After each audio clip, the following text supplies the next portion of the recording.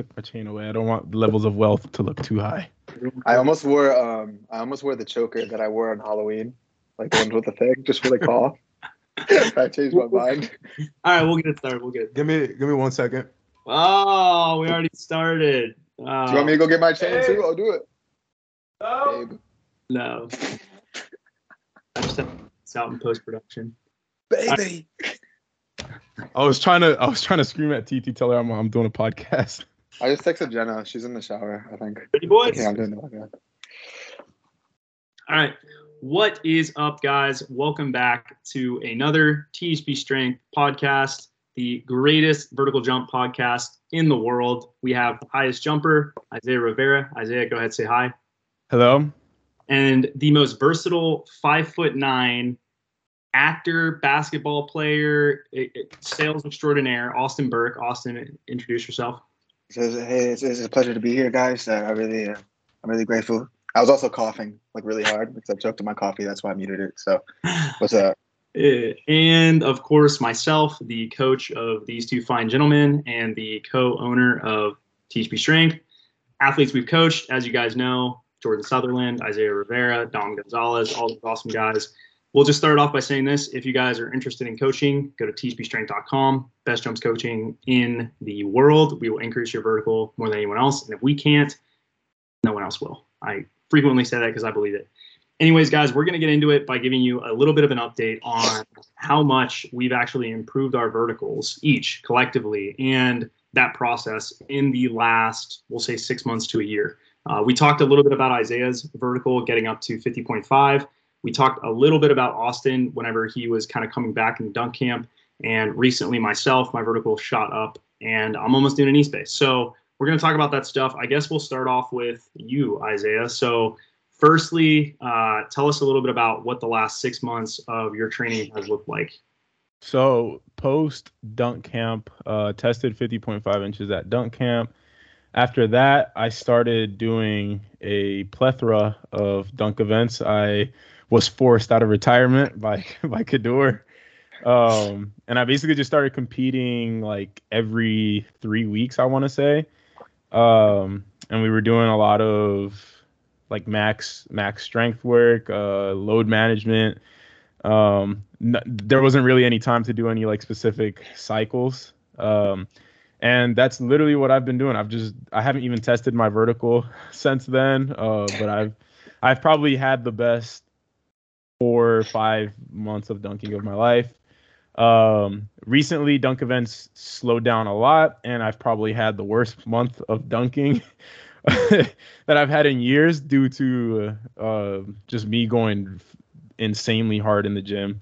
And I don't think I've really been documenting it a lot, so a lot of people don't know how hard I've been training, but yeah, just never ending fatigue and that sort of thing. So and also I mentioned this to I forgot who I think I was talking to Travis, but it's weird having done all these like dunk events and being used to dunking in like a really high competitive, high adrenaline environment. And now I'm back to dunking by myself, and it's just like really hard to to get it going. My dopamine receptors are probably all messed up. Austin and that's our preference. We're like, oh, no one's around. Gonna be a great. It's like unless I'm confident or I'm in a position of leadership. Like if I'm in a position of leadership where I know I'm like top dog, then I'm like, come on, guys. But if I'm like, under there, yeah, definitely like to be alone and stuff for sure. I personally, my favorite is just being like the sleeper dunker. When you come in and you're like, yeah, I just like really been sucking recently. I don't think I'm gonna jump well. And then you drink a ton of caffeine and then you just like intentionally start sucking.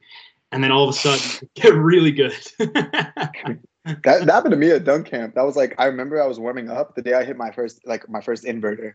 I remember I was like trying to do a two-hander, like my normal two-hand warm-ups. And that was the week after I rolled my ankle and I was like trying to dunk and I couldn't dunk. And I was like, well, this is it for me. Like all this preparation, like I'm done. And then I just like pushed through and I hit an inverter and I was like, all right, cool. I will say this, and I talked about it in my last YouTube video, but like don't judge how your training's going based on like a random session in the middle of a training cycle. Because in the middle of this terrible month of dunking, I had like a really crappy session And then a week later, I was in a dunk contest, killed the dunk contest, went to the NBA court, got my head above the rim on the NBA court, went back to my house, went right back to sucking. So like, don't judge your progress on those like lonely sessions where you feel crappy. Yeah, I will I say, like my lonely session. I recently had one of those, and I was like, I'm just doing this. It's almost like what Marshawn Lynch says, where he's like, I'm just here so I don't get fined. It's like the same thing. I'm just here so my vertical doesn't get fined. Yeah, I'm just here so my vertical doesn't go down. Even if it's a horrible session, it's like you have to get those reps in. You know, it's just so important. You got to try to pull yourself out of that and have a good session. So with all that said, you know, the topic is, you know, you increased your vertical from 48 to 50.5. You've had some time to process it. I know we covered this in a little bit of detail in previous podcasts, but what do you think was the key for you getting from 48 to 50.5? And then what do you think is going to be the key for you in getting from 50.5 to anything higher than that, you know, touching maybe 12.4.5, 12.5.5, 12.6? Yeah. I would say the key was stringing a few months together of being able to do max strength work and jumping consistently. Before that, like it would either an event would pop up that would derail the training, or I would get some kind of injury that would derail the training. But for a solid 8 months, I was able to like squat heavy consistently, deadlift heavy consistently. We had a few training cycles where we did like power work, which I rarely had gotten into it, where I was like jumping multiple times a week. And then, yeah, I think all that just like stacked up into a perfect storm of progress. And then as far as what I think it would take for me to touch 12.6, I don't even know. Getting stronger always helps. Bro, I got some cobwebs. Like, if you can jump up and like wipe them next time you're down here. Like, I just thought like they could actually like just like help me out because I saw speaking you of saw my cobwebs. No, this is something similar. I was on TikTok and I saw a kid. His high school had like a 14-foot ceiling, and then he did like a wall run. But it was like, you know how people usually do like 2 steps if you're like good. Yeah, like I remember at school I used to try to wall run and I would get like 2 steps like when I was feeling nice. And the anime kids. This kid was in the yeah. This kid, he like was on a corner of a room and he like took like 3 steps on one, 3 on the other, and then almost like did a height check on the ceiling. It was like 14 And feet. he landed from that? Like yeah. I don't know how the landing looked. The video stopped with him like trying to kiss the ceiling. Yeah, he died. That's what happened. He fell and both of his legs just went like that. There's a reason they didn't show the end of the video. Yeah. He's no longer with us. Yeah, they have like a little like memorial in the middle of the hallway. Like, rest in peace, John. Yeah, I would say being your coach and looking at things, obviously strength work has always been a really, really potent stimulus for you. I think for anyone that wants to jump higher, obviously that's like low hanging fruit. You know, I always say that strength is ultimately, you know, the ceiling for what you can produce in terms of power, right? So you can't produce more power than you have strength, right? It's impossible because the maximum force generating capacity of the muscle wouldn't necessarily, you know, exceed that. Now, obviously, if you're looking at plyometrics and you're adding in the tendons, you know, function in that changes a little bit. So here's a question while we're on that topic. So you have 2 athletes, right? They're the exact same. They're twins. Let's say it's you and your brother, but you guys can jump the exact same height, run the same speed, all that stuff. Okay.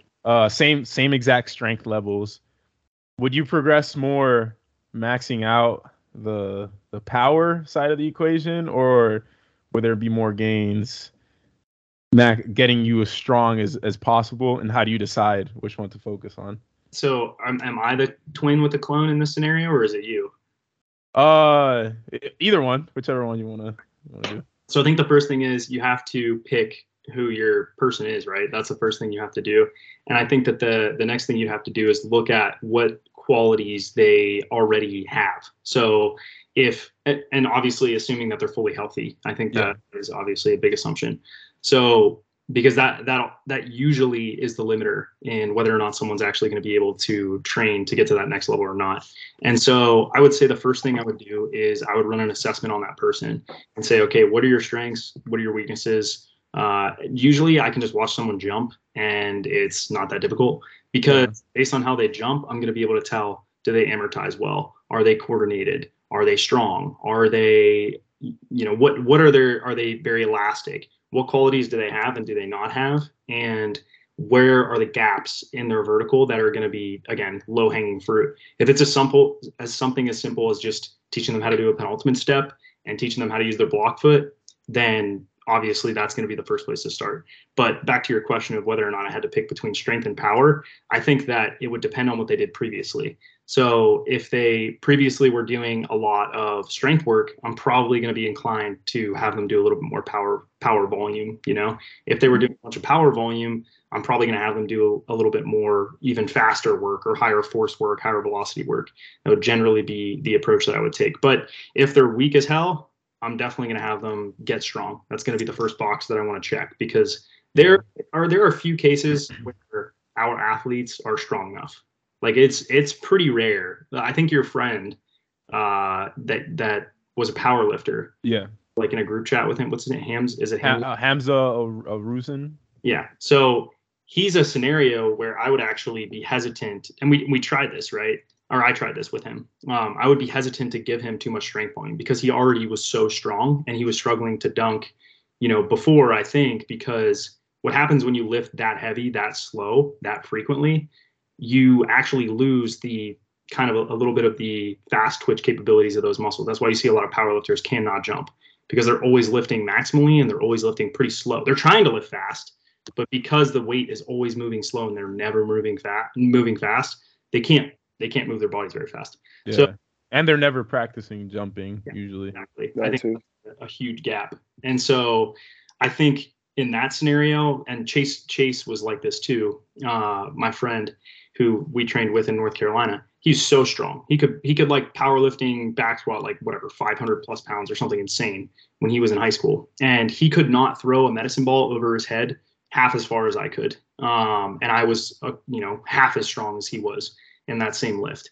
And so I think that in that scenario, you need to address that, and you have to really try to get the contractile velocity and the coordination to kind of come back, because guys really lose that power output. And I think a lot of times guys have a bad concept of how strong is strong too. Like I know a lot of the guys we get on THP, they'll tell me that they're strong. Like I'll get on a call with them and they'll tell me that they're strong and they're like a 2-foot jumper. And then I'll be like, oh, what's your squat? And they'll be like, oh, it's like 300 pounds, which is like, that's a good squat for like the average person. But I feel like as a 2-foot like dunker, like that's not very strong at all. Like I would try to get you into like the mid 300s, like high 300s and stuff like that. I think it's like, how are you built, Mm-hmm. Jimmy's 5'9", Jimmy Ho, the guy that I dunked with. He's one of our full service guys. Jimmy's 5'9" with pretty short legs. So for him to have equitable level of output in a squat, he has to squat way more weight than you do. And recently he hit 45. And Austin, your legs are a little bit shorter than mine and Isaiah's. So you as well have to be able to squat heavier because I do have long legs though, like for my height. Like I think Isaiah and I realized that we went to Miami for Nico's wedding, and I wore like a dress shirt and pants, and we tucked it in. I was like, why does my my torso look so tiny? Like it was so bad. His hips are like almost like to mine. It looks like Mike Wazowski from Monsters Inc. Like it was like it was like that, and I was like, I don't know. I know I had long legs, which I think is a big reason you're a good 1-foot jumper. I think because the long legs. They're longer than what we realize. Who scared me? Who? Is B-Ruff. B-Ruff, how long his legs were was like actually scary. Wait, really? Yeah. So small. He's built like a 6'8" guy. Yeah. Like his legs. It's insane. It's honestly hilarious. I love talking about people's body parts. I'm sure you do. Anyways, so yeah, I think the anthropometry plays, which is how you're built, plays a big role into what sort of weight room numbers you can get, because not everyone's parallel is going to be the same, right? Because the absolute depth. Also, you guys both reached to the middle of the screen to drink water, and it looked like you guys were handling Thank you, Austin. Yeah, I was like, whoa. My goal is to make Isaiah spit his water out. Like, I want to say something stupid, like one of these. Like, I thought last time would have been it, but it was close. It was Anyway, close. so I don't know how it's going to configure when we watch it back, but that was funny.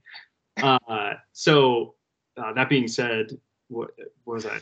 I don't even know. The anthropometry. Oh, yeah. I'm sorry. So, like, not everyone's half squat is going to be equated, right? Because if I'm really tall and I go down to parallel, the absolute distance that I have to travel to get to parallel is going to be a lot more than someone who is shorter, obviously, specifically has shorter legs. So that also plays a role. And I think it's definitely the case that depending on how you're built in terms of like your femur to tibia ratio, that also plays a role. I would have to kind of think about that to really, make sense of it. But I would assume that also makes a difference as well, whether you have really long tibias or you have a really long femur.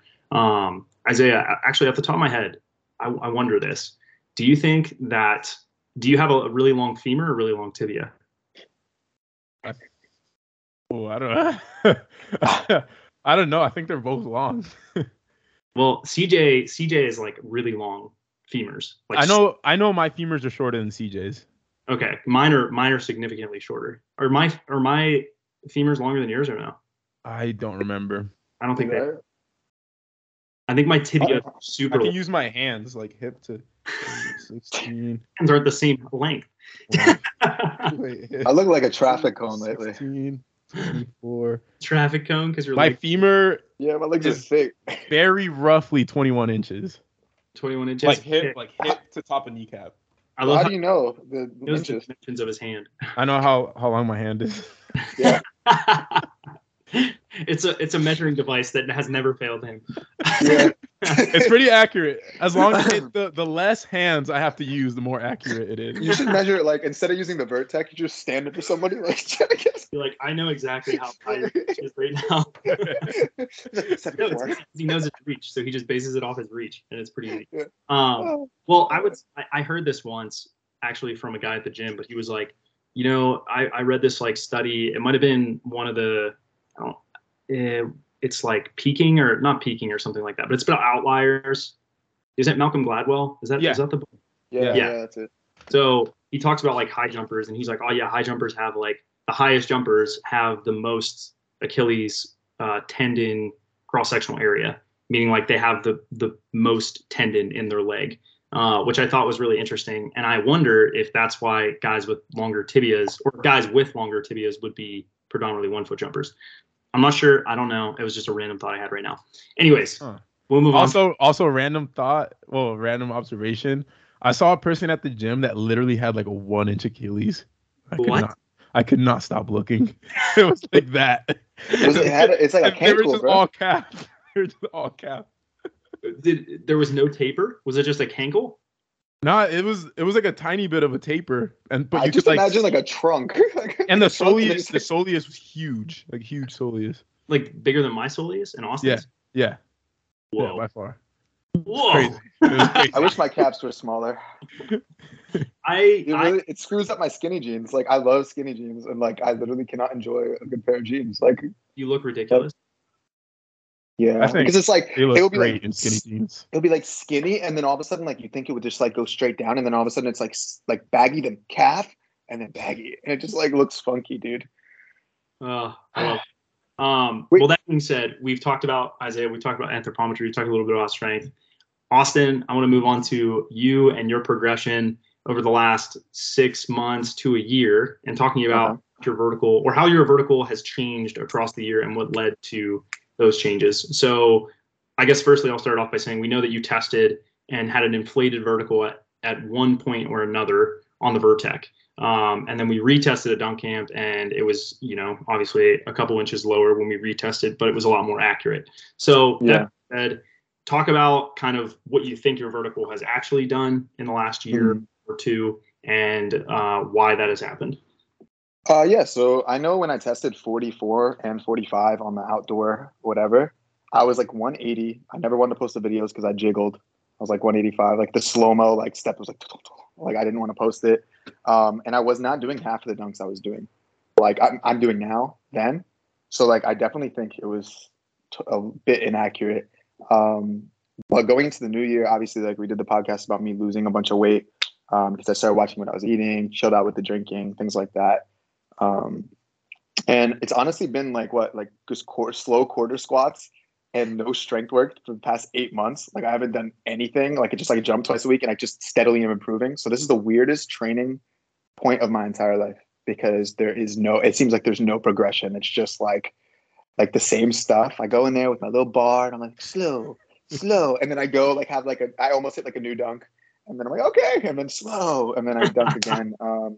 That's really it. So I'm just riding it out. I do think with the 1 foot, there's something that we talked about a lot is reps. It's like the more I jump, my vertical is going up without the need for strength work at the moment. I do think it will plateau soon. But for the time being, it's kind of fun. I would say my vertical realistically went up. Like I know in January, I could not do a windmill on 910 and a half, 910.25. Whatever. Like how high is the Clearwater? 910 and a third or something like that. Yeah, so I couldn't windmill, like I couldn't do anything off 1 foot then. And that was just like what it was. Like I was always able to prior, but I didn't jump for like 3 months. I forgot about that period of time. Like that was when you were doing the sessions with Kilgannon and stuff like that, right?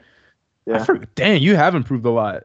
I remember. Yeah, I couldn't windmill or anything. Like couldn't do anything. Wow. Was that did you Dan in Calvary? Huh? Did you windmill on Calvary? No, I saw Obi windmill like warming up and I got my ego got like hurt. So I just went and tried to windmill with no warm up and I back rimmed it and my knee exploded. So in 5 months, you went from not being able to windmill to inverter.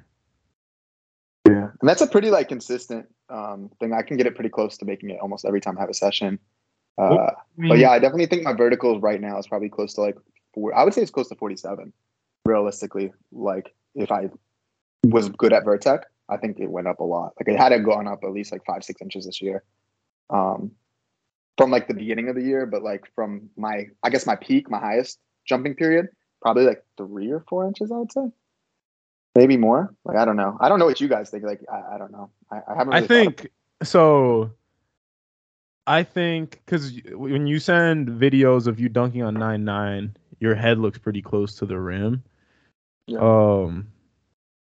I would guess your vertical is probably around 46. That's what I would guess. Yeah. Well, do you think if you're not good at high checks? The thing is, I'm not. I mean, I can do them off one. Like, do you think you could knock a foam roller off a 9.9 rim? I think so. Like, especially if I'm getting full speed on my approaches. Like today, for example. That would be a viral video. Yeah, we should try. I'll try that next time. But today, John, like literally someone walked on the court with like boots with mud and there was just chunks of mud everywhere. So I was trying to get more speed on my jumps, but like I was like slipping on certain things. It was like, I don't know how to explain it. Love it. But I definitely think once I'm confident in my knee and I'm going full speed, I definitely think I can hit my head up or hit a foam roll. Not easy. Not easy, but I think because like I'm going in there with no adrenaline. Like I haven't eaten most of the sessions. I'm like, it's just a normal day at the gym. It's not like any type of event. I think especially with some adrenaline, I can do that. Because if you're 5'9" to 9'9", that's 48. That would equate to like a 45 on a Vertec. So I think you're around 45, 46 right now on a good day. And I think when we had tested previously, you were probably at like 42. Like that 45-inch jump was actually 42. Yeah. That's what I would guess. I just remember like looking at it and I was like, there's no way that's 45 inches off the ground. Like that is like, I was like, there's no way. And I did it after like a long day of landscaping. Didn't I come straight from landscaping? Yeah. Like I came straight from work, put on some shorts and just burnt. And I think that day I like one step like 11.9 or something like that. And like I was not feeling very good, which is like, that would be a freaky jump for me. Yeah. I definitely know, like, well, at dunk camp, like, I was testing, and then B Rough randomly ran in the middle of my test and just knocked the Vertec, like, just to mess around. And then we didn't know where it was, because I know I tested 44. Remember, I tested 44 at dunk camp on the Vertec. And then I was going for 45, but then I ended up just saying, screw it, I want to hit 46. And I remember I was very close to hitting 46 at dunk camp. But I wasn't really jumping my best at dunk camp. I think, like, now I can out-jump myself. Like post-session, so it's kind of hard to say. were like post session, like you were after the session, after your dunk session, trying to test. It was not an ideal situation. And 1 foot is like so sensitive to fatigue, and that kind of like brings me to, you know, my progression in the last, I would say, what, like, I don't know, since 3 months before dunk camp. You know, I think 1 foot is so variable. You know, you could have, you know, a day that is the best day of your life and you're getting your head to the rim, and you might go the next section and barely be able to dunk. And I know Kilgannon is kind of like that as well. Like when he does a lot of strength work, he really, really struggles with it. And Isaiah, I know you've said this in the past, that he like tends to take in a lot of caffeine and stuff like that before sessions. I don't know if he still does that, but I will say that I've noticed a ton with myself is on my best sessions when I'm absolutely flying consistently, I drink a lot more caffeine, and I am well offloaded from any weight room activities. You know, I'm pretty much just jumping at the time. And I think that, especially with 1 foot, where rhythm is so important, and I think that the anticipation that is a major factor when your muscles are turning on and off is, you know, kind of dialed in when you're jumping more off 1 foot.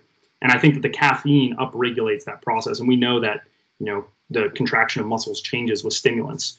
And for me, I've just noticed that when I'm heavily, heavily fatigued, regardless of how much caffeine I have, I really, really, really struggle to jump off one. I think there's a video I posted on my Instagram where I barely am dunking off, you know, a lob on a 10-foot one or 10-foot, I think it's like a 10-foot one rim. And don't get me wrong, the floor sucks, but like I should be able to do that every time.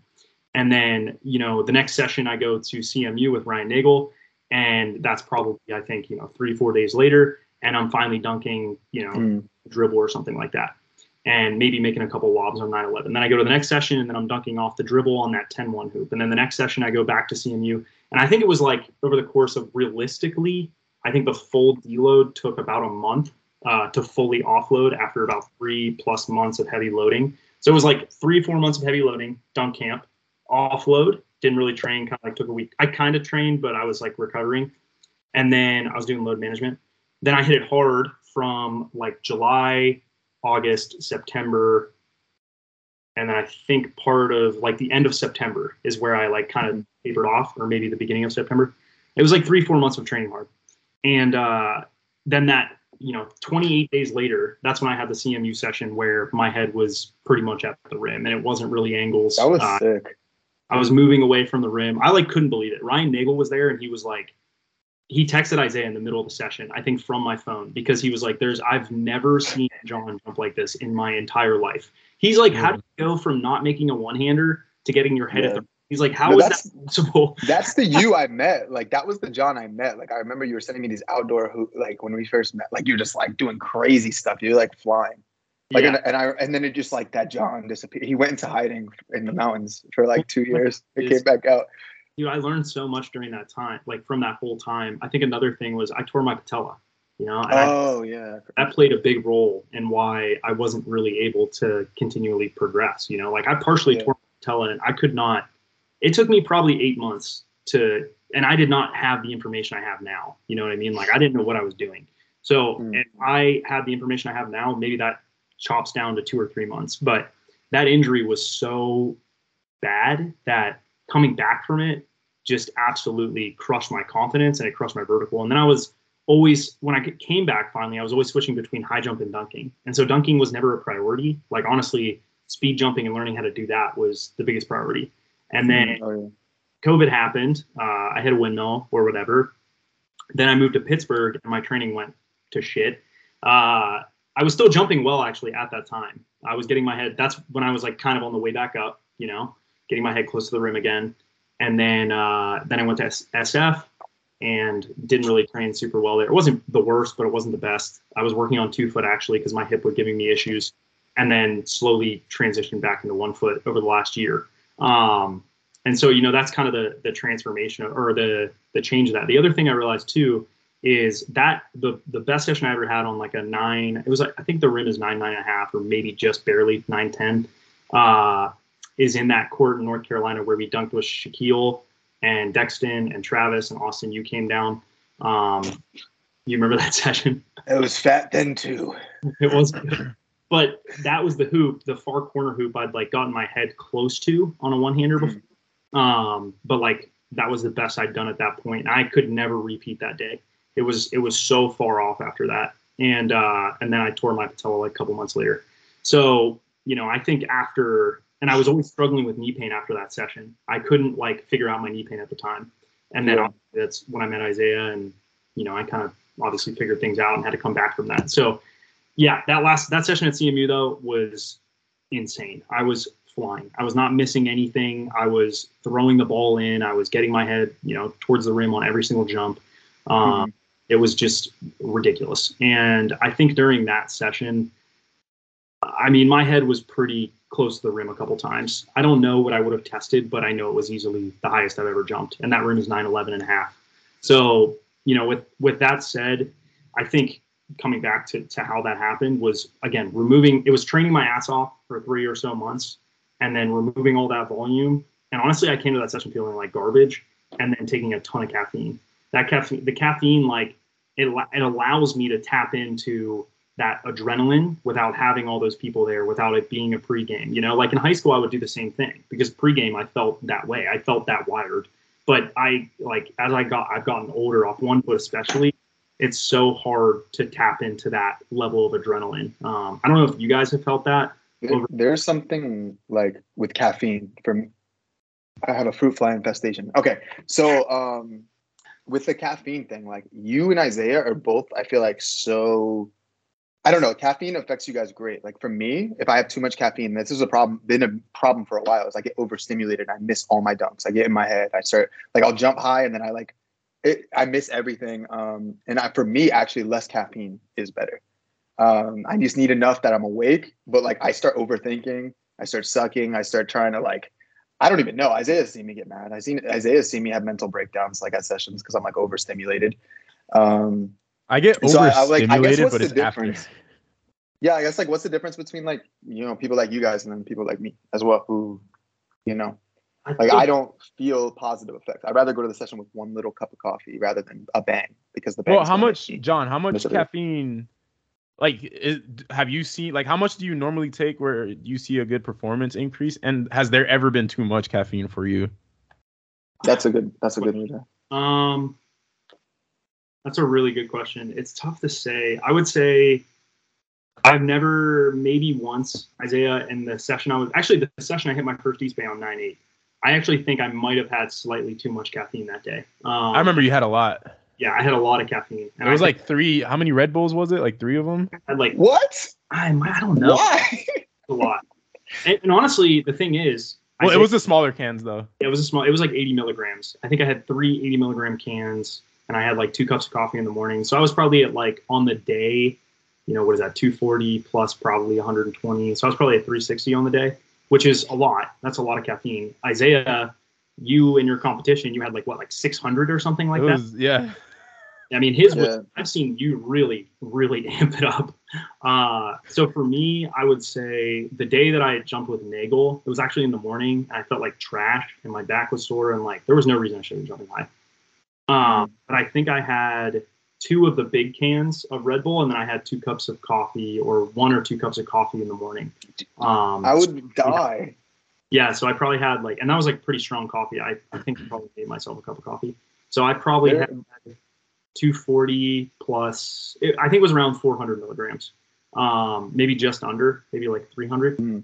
So I think that a big variable in that too, that really plays a role in how well you respond to it, is your general level of anxiety. So because excitement and anxiety are the same kind of emotion, and if you have a good amount of anxiety going into a session, or you have a lot of anxiety in your life, or a low level of anxiety, or let's say it's 1 to 10, you're at a 3, or 4 baseline, and someone else is a 2 or a 1, the guy that's a 2 or a 1 is going to need more caffeine to upregulate. Mm-hmm. There's a guy who has a little bit more anxiety, they're going to need less caffeine. And if you're really excited going into an event, then caffeine might actually be detrimental. Yeah. So it comes back to that arousal curve. And if you're you have too much arousal, too much excitement, then your performance will decrease. If you have just the right amount where you hit the peak of it, then you're going to have a great session. That I like this. Because this is always something that's in my mind. That's really interesting because for me, I've almost I haven't found like the upper limit of where like my jumping sees like a decrease or whatever from You're not an caffeine. anxious person though either. Like That yeah, you, that's like what I me and was John are like, that's like what I you was know. gonna say is specifically in dunking, I don't think I've like ever overthought a session. Like I've never gone in Yeah. like, oh, like what if I miss this, or like what if I don't. Mhm. It's always just been like, oh, this is like I'm gonna have so much fun. Like that's literally always been my mindset. Yeah. And the times where I've ingested like a ridiculous amount of caffeine is in like group sessions where like the session in my birthday was a good example. Like I went in and Lewis was amped and I had already drank like a Red Bull or something like that. And he's like, yo, let's chug like pre-workout with more Red Bull. And I was like, all right, screw it. And it's just like that, like the energy kind of gets to Mhm. me. And it's after the session where I see the negative effects of it. Yeah. Cause usually I'm like, But you oh don't my God, sleep. like yeah, I don't go to sleep that night. Like Mm. I'll like start overthinking stuff, but in the actual Yeah. session, I don't think I've ever seen a negative like downside to it. There was one Mhm. time I remember when we had the session with Billy on 9-9, and I don't know how much caffeine I had that. It might have been You had a bang, just one bang. You didn't even finish your bang. The thing is, you don't finish your bang. So if you're finishing them at dunk battles, you take a few sips. I think it's placebo. You put it down in the corner and forget about it. yeah. And me, I'm like over there, like I'm trying to get as much Yeah. as possible. I defined it like 2 or 3 times. Yeah. Like So I like think I just normally damn that bang got me, and it's because like two sips. a bang's like 300, right? It's I think 300 It's milligrams. 300 to 250. Yeah. So I think usually I have like 100 to 150. And then there will be like rare times where I'll go past it. Dunk battles was that was an exception because I had Okay. dunk battles lasted the whole day. So we started dunking at 9 in the morning, finished at 5 p.m. So I had most of a bang, gave the rest to Sutherland in the morning. That got me like through the morning. Then in the evening, I had another bang, and that got me through it. But after the contest, I was like wrecked. But that technically wasn't like 600 at Yeah. one go. Like There- I think I would that makes die. sense. I've been having so much trouble with caffeine because I remember back in springtime, I used to get overstimulated and I was like missing I was jumping really high, but I was missing every dunk. And John, I think John, you realized that I was taking too much caffeine because I was drinking like 5 or 6 cups of like Cafe Bustelo, like full cups like this, like, and then I would drink a bang before I would go dunk. I would have maybe 2 or so before, and then I'd have some after. And like even the session, the 9-9 session, I chugged the bang. I didn't feel anything. And I've been working on getting my tolerance down for caffeine. So I limit like 2 cups of coffee a day. Days that I dunk by myself, I have 1 cup of coffee before, so I'm not overstimulated. And I'm like hoping that next time I have a group session, I can have a bang and the adrenaline and go crazy. But like I've had a few experiences like dunk camp where I had 2 energy drinks, cups of coffee, and I had the adrenaline, like where I was really sucking at first. And it took a while to get out of that mental space. Your birthday session was weird because I didn't get enough caffeine. I remember I warmed up, I wasn't feeling it, and then I dry scooped some C4, but I did not feel any adrenaline. Like my caffeine tolerance was still high still. What's interesting is like I think I've done this like one time where I had caffeine and then had a shitty jump day. Like I think I was like it was gonna have a session here in 29. And it was like in like mid training cycle, and I took caffeine and I was just jumping like crap, and then I was like, yo, like this is horrible. Like why did I take caffeine? And so I think like I would be curious how you would do because I think it's really rare for you to get to a group session at your 100% max best. I don't think I've ever like you did like you've done a like having done a training cycle, deloaded perfectly, and were healthy. I can't even remember a time where you've done a session like that. I think under those circumstances, if you were to take a shit ton of caffeine, I think it would like help you so much.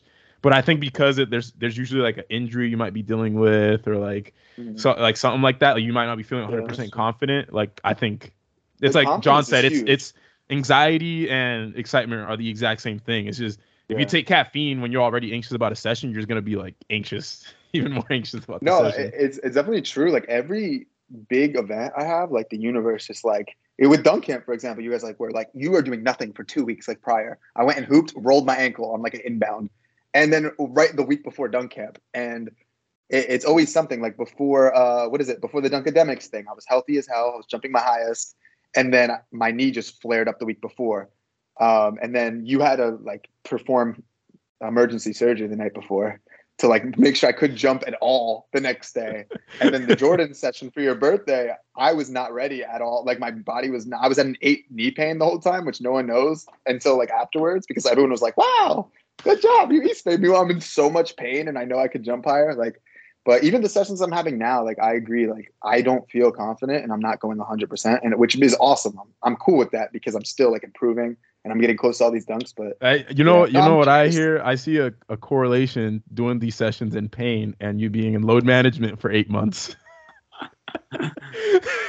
Looks out the window. I will say there was a lot of progress recently though, because you finally did drops when I feel like you should have been done drops.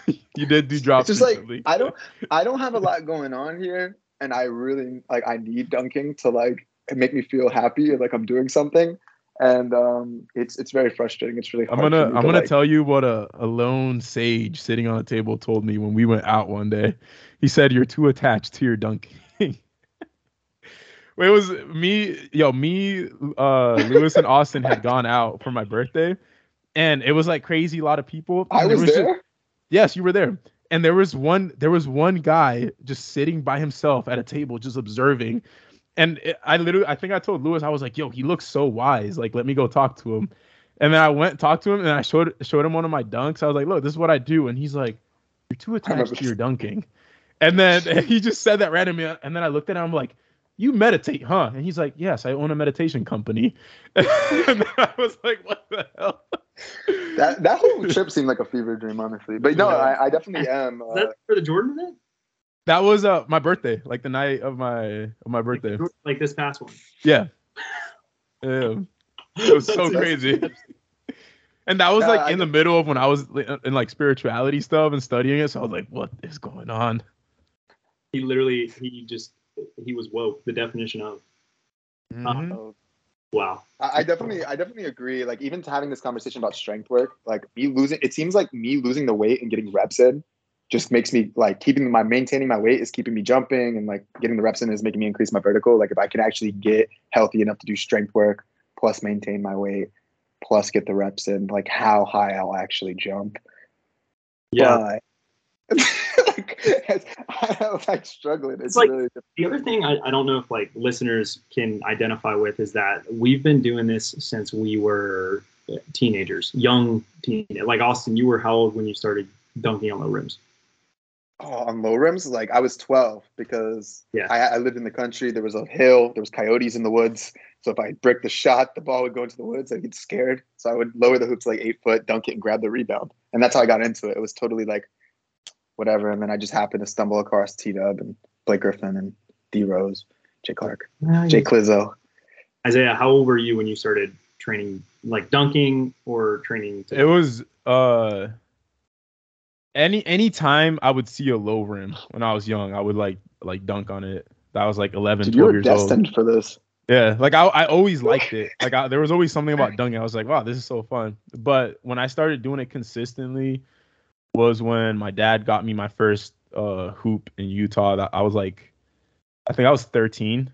I want to say 12, maybe 12, 13. And like I didn't know about pro dunking, so I would literally just pretend I'm like Shaq and do like big man dunks and stuff like that. But yeah. Right. So I just copied Michael Jordan. I was like, I'll be like the person to copy. So I was 13 when I started formally training to dunk, like doing programs and stuff. And I wasn't even low rimming like you guys, so it was a little bit different. But that said, I mean, collectively, you know, there's Austin, you're 22, 23? 24. You're 24? You don't care about my birthday. You're an old man. I've been able to dunk for almost 9 years now. Okay, so I've been able to dunk since I was 15. So that's 14. Well, so 14 to 15 years. I was like the end of 14, about 15. Isaiah, how long have you been able to dunk? It's about to be 9 years in a few months. Right. So collectively, there's over 30 years worth of training age between the three of us. And that's actually crazy to think about. Yeah, that's insane. And so with that said, if you're listening to this and you haven't, you know, obsessed about dunking or loved it as much as, you know, we have at a pretty young age, it is really important to go through those periods of training correctly. And we try to do it ourselves. Some of this is experimental too. You know what I mean? I for myself, there's a lot of times where I'm trying to learn, and there's not necessarily a research article that's going to tell me exactly what I need to do and guide that process. I've done that stuff as many times. I've done that stuff tens of 20, 30, 40 times in my life over the last 14, 15 years. Isaiah has trained appropriately, you know, pretty much since he used to have really good training, then just basically dunked and then started training really well again. So, you know, his is 5 years of that. And we experiment stuff with him as well, you know, in terms of the training. And Austin, you know, you've had. I'm experimenting right now. You're experimenting right now. So, I don't know what's going to happen to me. And so it's like, you know, we're kind of at the pinnacle of this stuff and training and trying to push the boundaries of what's capable and test things out. And just being said, if you're listening to this and you're hearing this, you're like, well, why the hell do I have to train like perfectly if Austin's just on load management? There's still a reason why he's doing load management, and he doesn't necessarily do everything perfectly, right? He's still what the plan is pushes the boundaries on the elastic days maybe. Or, you know, I've been counting my jumps. I used to, like, when I was on load management, I'd go have 3-hour sessions by myself. I stopped. I've been increasing 5 jumps each session. Maybe, well, not really, like 1 or 2, and then 5. I did 20 jumps today, and I cut it. Yeah, so, but my point is that sometimes there comes a point where you want to test things out, and that's kind of where the 3 of us are. Isaiah, less so. He's pretty good about following the plan, which is good. He is a monk. He's an unanxious monk. He's more predictable. Anyways, guys, I feel like that's a good stopping point. So, you know, hopefully we'll do this again on Tuesday. I'm going to try to upload this video ASAP. But as I said at the beginning, guys, thanks for listening. If you guys are interested in coaching, go to teachmestrength.com. Best jump training in the world. Do you guys have anything else to add before we peace out? No, that's pretty much it. Austin? Believe in yourselves and be patient. Like the video. Leave a comment. We'll answer comments. Subscribe. If it's on our podcast, make sure you comment. Appreciate you guys. Hit the 5 stars. 5 stars. And we will add John on Snapchat. John Evans. All right. See you guys. Yo, you know what's